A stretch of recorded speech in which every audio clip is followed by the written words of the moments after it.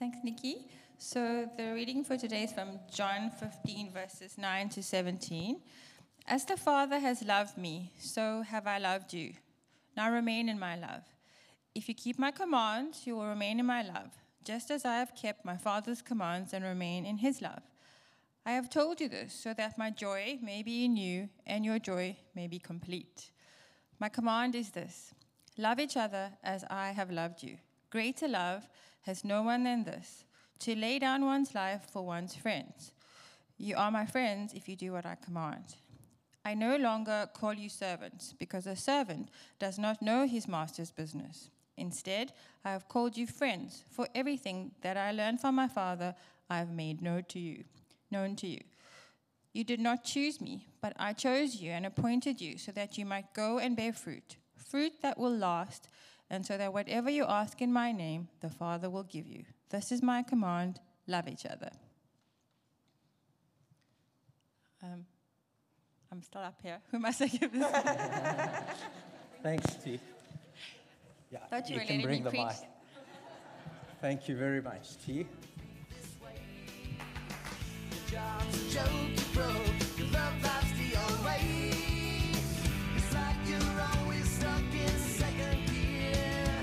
When it hasn't been your day, a week, a month, or even your year. But I'll be there for you when the rain starts to pour. I'll be there for you like I've been there before. I'll be there for you 'cause you're there for me too.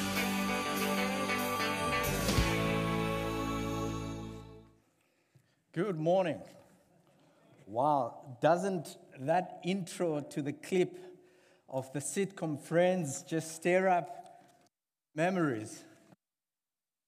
Well, about 3 weeks ago, I walked into my wife, Jolene, nicely stretched out on our 3-seater couch, watching a rerun of this sitcom Friends. And as I walked in, she looked at me like this uninvited intruder, intruding into her me time.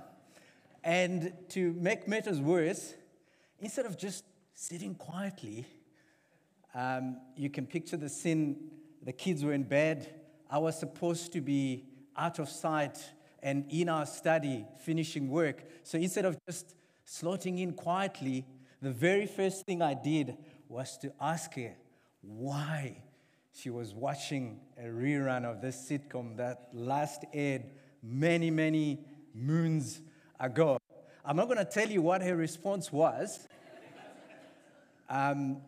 but it's amazing to think that this sitcom that hit our TV screens about 29 years ago and introduced us to 6 young New Yorkers who could barely hold down a job but could always afford a cup of coffee.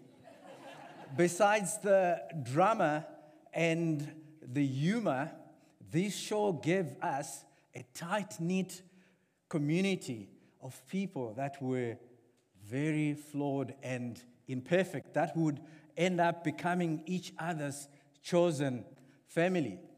So even if you didn't care for the sitcom Friends or you have never watched it, I'm sure you agree with me that the popularity of sitcoms such as Friends says something very important about us as human beings. Beneath the entertainment, they give the viewer this very brief but intense taste of something that we all long to experience, something that we all ought to experience. In fact, the theme song to Friends, I Will Be There For You, captures the longing in our hearts to be part of a real community of people that we can count on no matter what. Deep down, all of us have a longing to be in a loving community. Maybe for some, in ways that you do not yet fully understand, or maybe in ways that you do not appreciate or even acknowledge. In fact, God has planted a longing for real relationships in our DNA. And the Bible reminds us of this in Genesis 2, verse 18, when God declares, "It is not good that the man should be alone." So we are all wired for lives of relational fullness. So as we come to the end of our series, The Way of Jesus, our main text this morning that T so beautifully read for us takes us to the night in the middle of the night where Jesus is having what would be his last supper with his disciples. Jesus knew that he was about to be betrayed and be crucified. And he sort of brings his disciples for a huddle and begins to share with them things very important, things to take heart of, things to prioritize. And in that moment, Jesus calls his disciples then and calls us now this morning to the priority, the pattern, and the power of real and deepening relationships in the community of his followers. Let us pray. Father, we thank you so much. What a privilege this morning to be able to celebrate your faithful to us that has endured over the last years and that will endure until the end of time.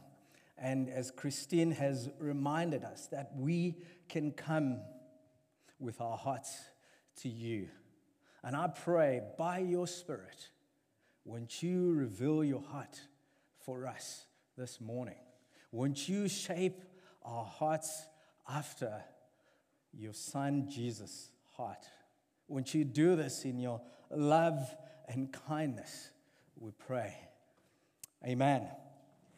So, as we start off in verse 19, as T read, Jesus says to his disciples, "As the Father has loved me, so I have loved you. Now remain in my love." So in the first part of verse 9, when Jesus says, "As the Father has loved me," Jesus sort of draws us and allows us to peer into something very fundamental, into something very foundational. So Jesus starts by referencing to the Father. And secondly, he tells us that he is loved.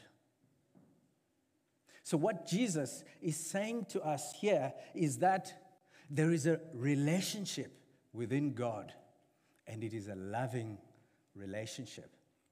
John later goes to write in 1 John 4 that God is love.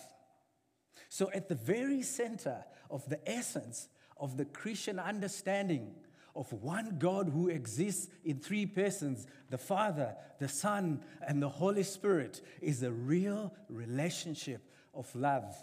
A real relationship of love is the essence of who God is. God is not just a higher power. God is not just a creative force. God is love, and he exists in community. First and foremost, God's love is expressed in community. In fact, God the Father, the Son, and the Holy Spirit have existed from eternity past in a community of love. And Jesus allows us to have a glimpse of this when he prays in John 17, verse 1, and he says, "And now, Father, glorify me in your presence with the glory that I had with you before the world exists." And he goes on to pray in John 17, verse 24, "You have loved me before the foundation of the world." I want to invite us to close our eyes. Let's pause a minute and close our eyes.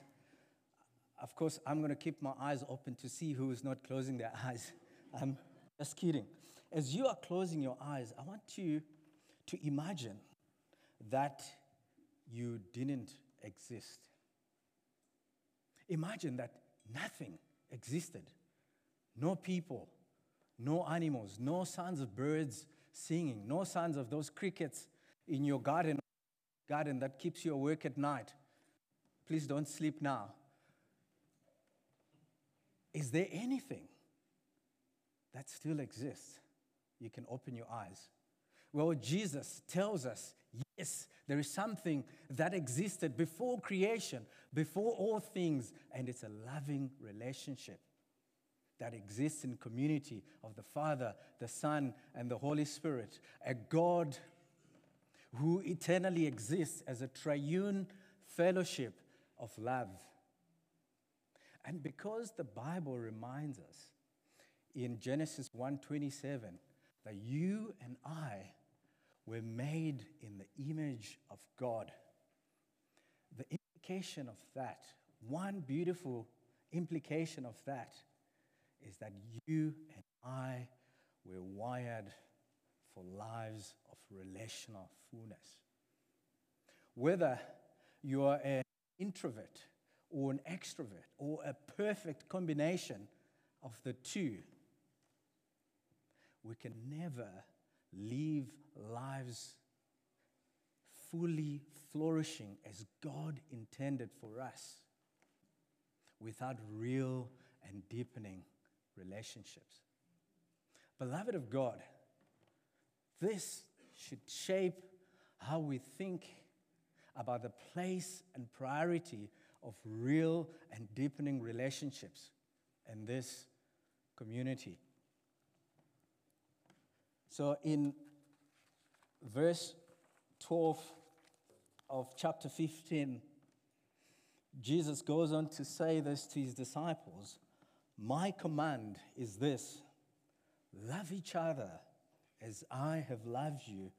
Greater love has no one than this, to lay down one's life for one's friends." You can show love to someone without any relationship whatsoever. About a couple of weeks ago, me and my family, we got stuck. We had a tire puncture, and a stranger completely out of the blue came. He said to me, "When I saw your wife and your kids sitting on the pavement, I knew I had to come and help." Maybe all of us this morning, we have our own story of a good Samaritan, or we've been a good Samaritan, the proverbial good Samaritan, somebody else, as is told by Jesus in Luke 10, verse 25 to 37, of how this Samaritan man meets a Jewish man that he did not even know, who had been beaten up and left for the dead. And he comes to him and he takes him so he could be cared for. He even pays for his care, and he went on his way. Do not get me wrong. That is real love, and Jesus commends that. But that is not the kind of love that Jesus is talking about here. Here, Jesus is talking about a love that runs through the veins of real relationships. To lay down one's life for one's friends. Well, the reality is that in our modern culture, or our way of life, today there is so many things that works against this type of love, where we stick around to befriend, where we work through unfamiliar backgrounds, work through each other's quirkiness and awkwardness. We stick around to build deep relationships with each other.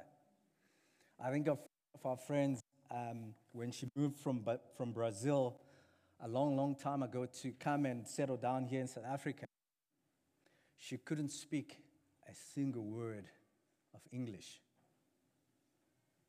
And I think of how she pushed through that to build relationships with people. Literally, if you were to go have a cup of coffee with her, she would arrive at the coffee shop with a handbag on one arm and a thick dictionary in the other hand. You would say something to her, she would look word by word what it meant, and she would then try and look for English words so she could piece together a sentence. In our lives today, whether it's the business of work or responsibilities or is an interest that just devour our time and energy, and in a way comes in the way of making these kind of real and deepening relationships. But even more serious is the way we are becoming conditioned in countless ways to think of ourselves as individuals only and not members of any community. In our individualistic, consumer-driven society, so many things happening around us are customized for individual tastes. If you know me, I love to read about news. And it's amazing, these days you have what they call news aggregators, like Google News. It can just give you the kind of news that you want to hear depending on your interests. So you can just have news about celebrities, or you can just have news about your favorite sport and never get to hear about what's happening in your own community.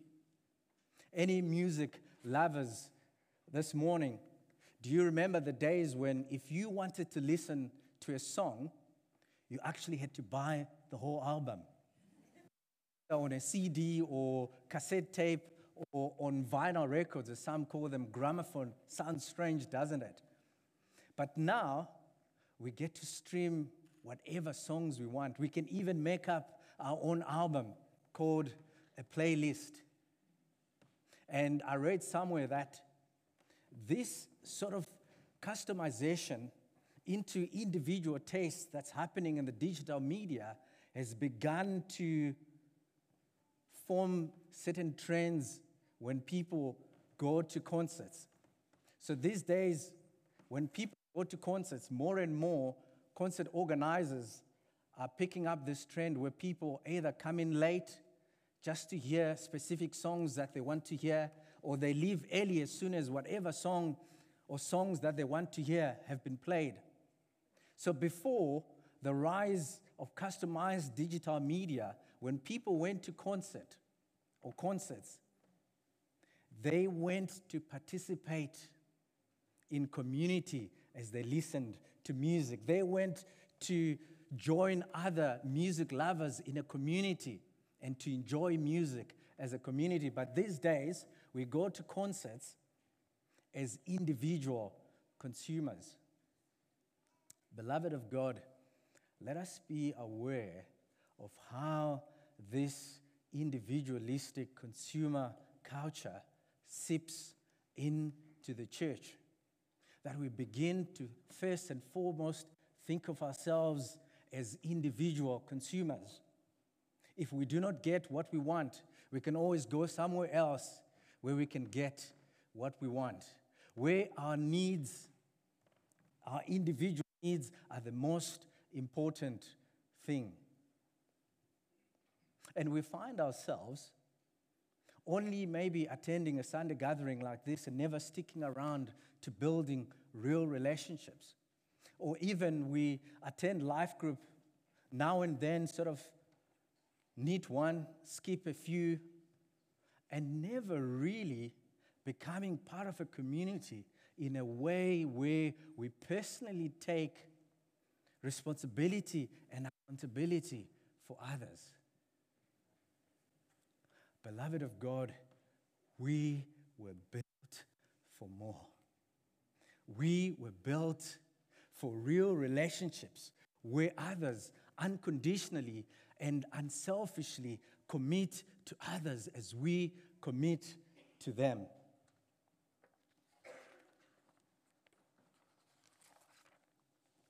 In verse 15, Jesus says, I no longer call you servants, because a servant does not know his master's business. Instead, I have called you friends, for everything that I've learned from my Father, I have made known to you.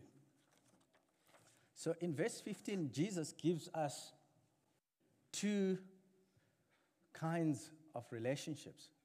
The one relationship is what we would call a transactional or a professional relationship. In that relationship, a relationship is a means to an end, like the example that he gives of a servant and a master. And when we relate to people in this way, we primarily view people as resources to be used, not as people to be loved, to be cared for, to be served. The other example that Jesus gives us for relationship, the one that he went on to model for, is that of a personal relationship. Instead, I have called you friends. When we are friends in the real sense, we let each other into our lives.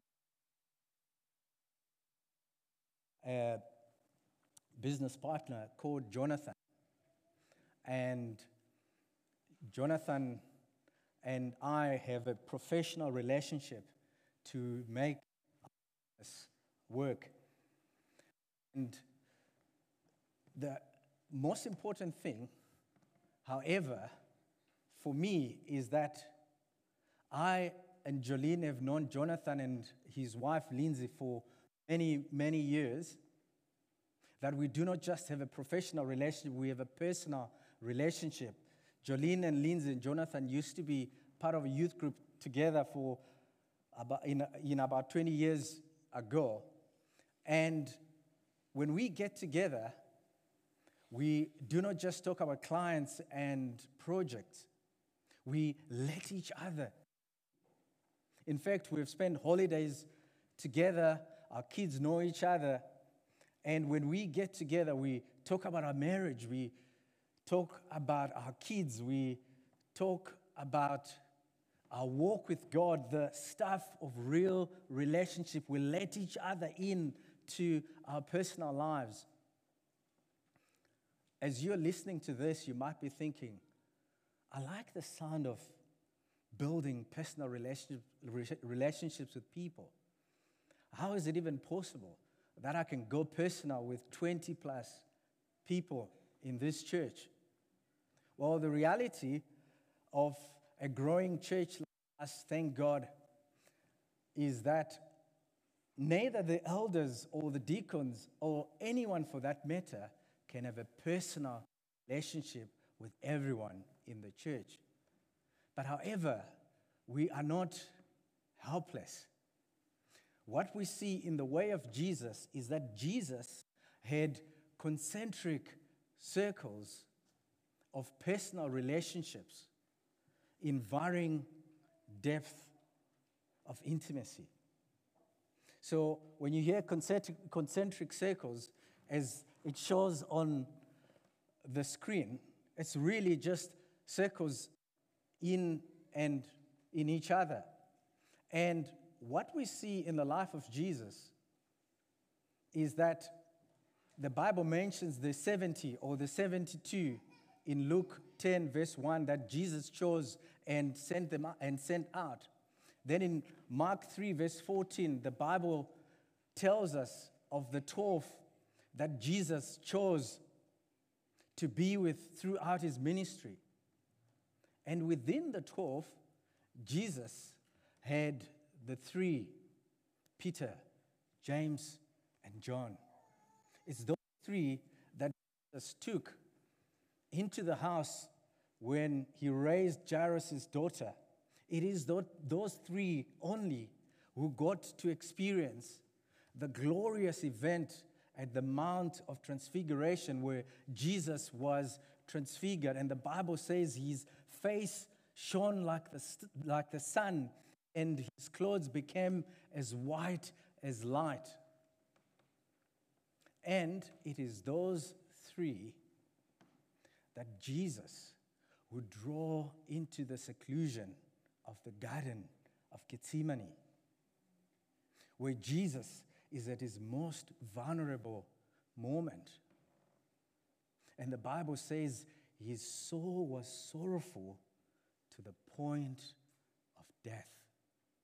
And Jesus would ask these three to watch and pray.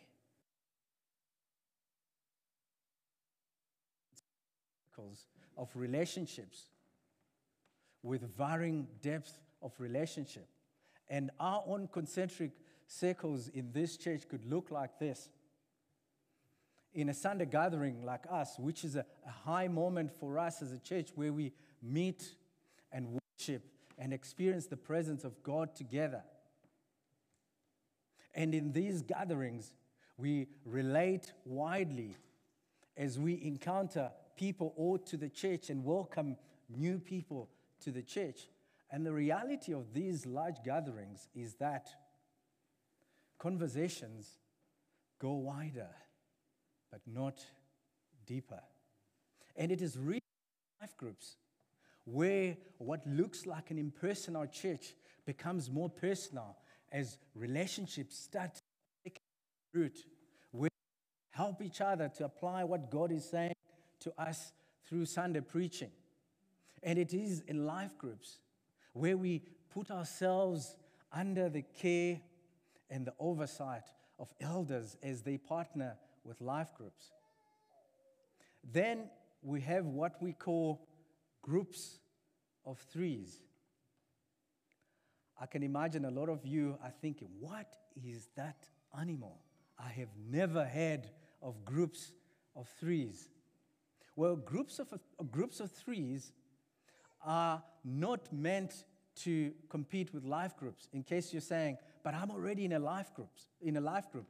But they are meant to complement life groups. They are a place where deeper accountability and more focused discipleship happens. So groups of threes are essentially 2 or 3 people that get together maybe once a month or maybe every other week for about an hour, and they commit to encourage each other. They commit to hold each other accountable to the key priorities of every Christ follower, which is to feast on Jesus, to fight sin, and to fulfill our mission. And these groups of threes but are gender-based in the sense that men meet as men and women meet as women. But gender is the only criteria for sameness. We are not advocating that sameness other than gender becomes the basis on which you decide which group of 3 you belong to. The reality is that when we gravitate to people that look like us and sound like us, or even own and live like us, some of our blind spots are never uncovered. We miss out on the redemptive and character forming that tension of diversity brings to our lives. So, as maybe you're thinking about some of the practicalities of these groups of threes, I'd encourage you to grab one of these booklets. You'll find it at the guest area. It just goes into much detail in terms of what is the heart and the vision of these groups of threes, and what do you actually get to do when you get together as groups of threes. what we also see in our main text is that the pattern of real relationships, the way of Jesus, is not just personal, but there is depth. That involves us laying down our lives for each other's sake in a way where the flourishing of others takes priority over our own goals and ambitions, or even our own comfort. And Jesus would say in verse 13, greater love is no one than this, to lay down one's life for one's friends. Here, Jesus is saying to us that if you want to know how great or how deep someone's love for you, see how much it costs them. Jesus would go on moments later after saying this to not only suffer scratches and bruises. Jesus would go on to take our pain. He would go on to take our suffering. The full punishment that brought us peace was laid on him. He was pierced for our transgressions. He was crushed for our iniquities. He poured his life, even unto death, as an offering for our sins. So the implication here is that there is no depth in a relationship that does not cost us anything. I'm sure you agree with me. You feel differently when you receive a happy birthday message that is computer generated from an insurance company than when a friend overseas stays up late so that they can wish you happy birthday at a time that is convenient for you, or when somebody spends their last airtime so that their last money so they could buy airtime to wish you happy birthday. So to love deeply is to choose costly sacrifice for the sake of another, whether it's time or it's maybe dropping some stuff on our grocery list so we can be generous to somebody who's going through a difficult financial time. Whether it's the discomfort of asking tough questions, whether it's the vulnerability of exposing our struggles, or even the load that we carry as we walk through struggles together. As I conclude, I am mindful that maybe as you hear this, you might be saying, I love the sound of being in real and deepening relationships in this community. But when I hear that it's costly and that there is sacrifice involved, I do not know if I can do this. I've even tried this, and it hasn't worked before.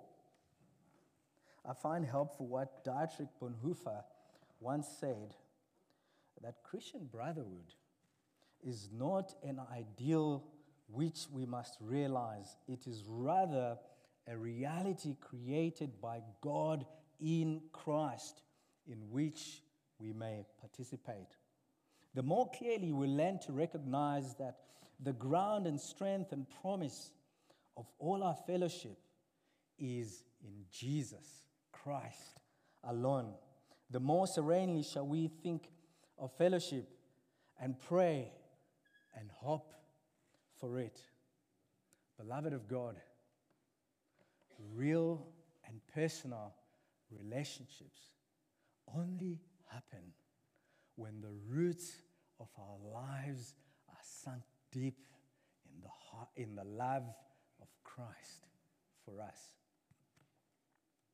And we see this in John 15, verse 5. So before Jesus goes on to command us to love each other as he has loved us. He says this in John 15, verse 5. I am the vine. You are the branches. If you remain in me and I in you, you will bear much fruit. Apart from me, you can do nothing.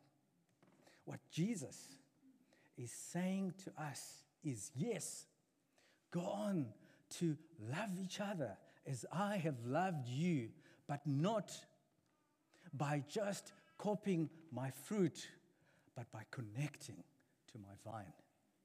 You do not only imitate my character, you participate in my power. And when you connect to my vine, when you participate in my character, then your love for each other is not just a simulation of my love, but it's a manifestation of the love that I have for you. In fact, the writer to the book of John, the Apostle John, knew that the power of real and deepening relationship is from the love of Jesus. In fact, the Apostle John, in countless times, referred to himself as the apostle that Jesus loves. And there is an incident in John's life that is recorded by a Greek historian called Eusebius that shows how Jesus' love manifested in John's own life. According to Eusebius, when John left the exile at the island in Patmos, as related in the book of Revelation, he went to a town called Smyrna, and in that town he met a young man, and he led the man to Christ, and he began to disciple this young man. In a sense, this young man was part of John's group of threes. And it came a time when John had to leave town. So he went to the bishop in this town and he said to him, "Can you please take care of this young man?" So this bishop took the young man in, and when John came back, he went to the bishop and he said to him, "Where is that young man that I left in your care?" And this bishop says to John, "He is dead." And in shock, John asks this bishop, "What do you mean? By what kind, by what manner of death?" And the bishop says, "He is dead to God." According to the words of Eusebius, this young man was now the most violent, the most cruel of them all. He was completely lost to God. And on hearing this, Eusebius writes that John ripped his clothes and he beat his head with great lamentation for this young man. And then he turned from his grief and he asked for a horse so that he could go and search for this young man. This young man was now living in the mountains where he became a gang leader. And if anyone would dare to go to the mountains, he would get killed. So John jumps on the horse and he rides as fast as he could. And he gets to the mountain. And when he gets there, this gang captures John.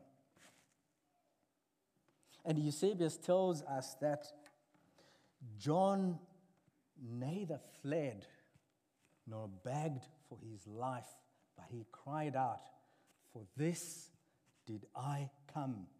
Lead me to your captain." When the young man sees John, though armed, he flees in shame. And Eusebius writes But John, forgetting his age, pursued him with all his might, crying out, "Why, my son, do you flee from me, your own father, unarmed and aged? Pity me, my son. Fear not, you still have hope of life. I will willingly enjoy your death as the Lord suffered death for us. Stand, believe, Christ has sent me." Hearing these words, the young man broke down.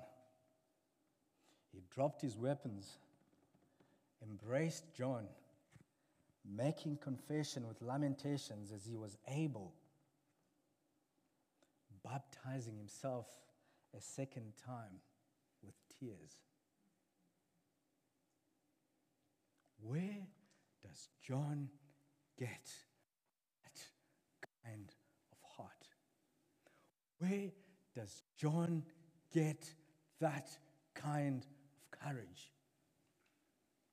Where does John get that unrelenting, unselfish love? From the love of Jesus. Beloved of God, you and I, just like John, we can all say, "I am loved. I am loved by Jesus. That is who I am. I am the disciple that Jesus loves." And that changes everything. Amen. I want to ask us to stand, and if you can close your eyes, and I'll ask the band to come up. Just as you close your eyes, I want to invite you this morning. Perhaps if you are at that place where you feel you've been running away from God, like that young man, maybe where you feel shame in your heart,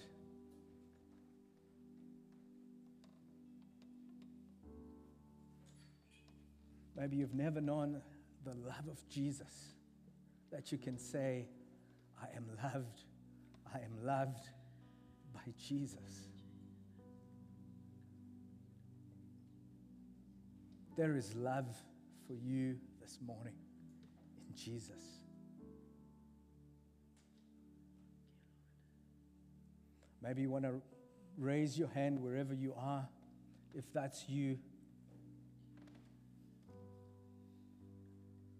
Or maybe you just want to write on that sticky note to say, "Yes, here I am, Jesus.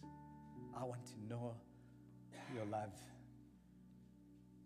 Maybe for us this morning, it's just a fresh surrender to the love of God. Maybe it's just a fresh helping to the love of God. Jesus, here we are. We stretch out our hands and we say, "Won't you fill us with a sense of your love again and again and again, that we can say afresh, 'I am loved by Jesus, and that is who I am.'"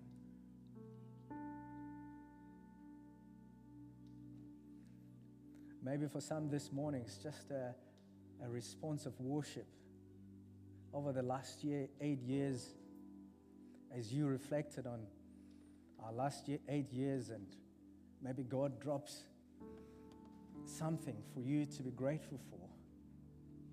And in that, we can all just worship God and thank Him for His love. as the band plays this morning, I want to invite you to write down whatever God is dropping into your heart this morning. Maybe some, as I said, it's just worship and gratitude to the love of God. And let's come and stick those knots here to my left.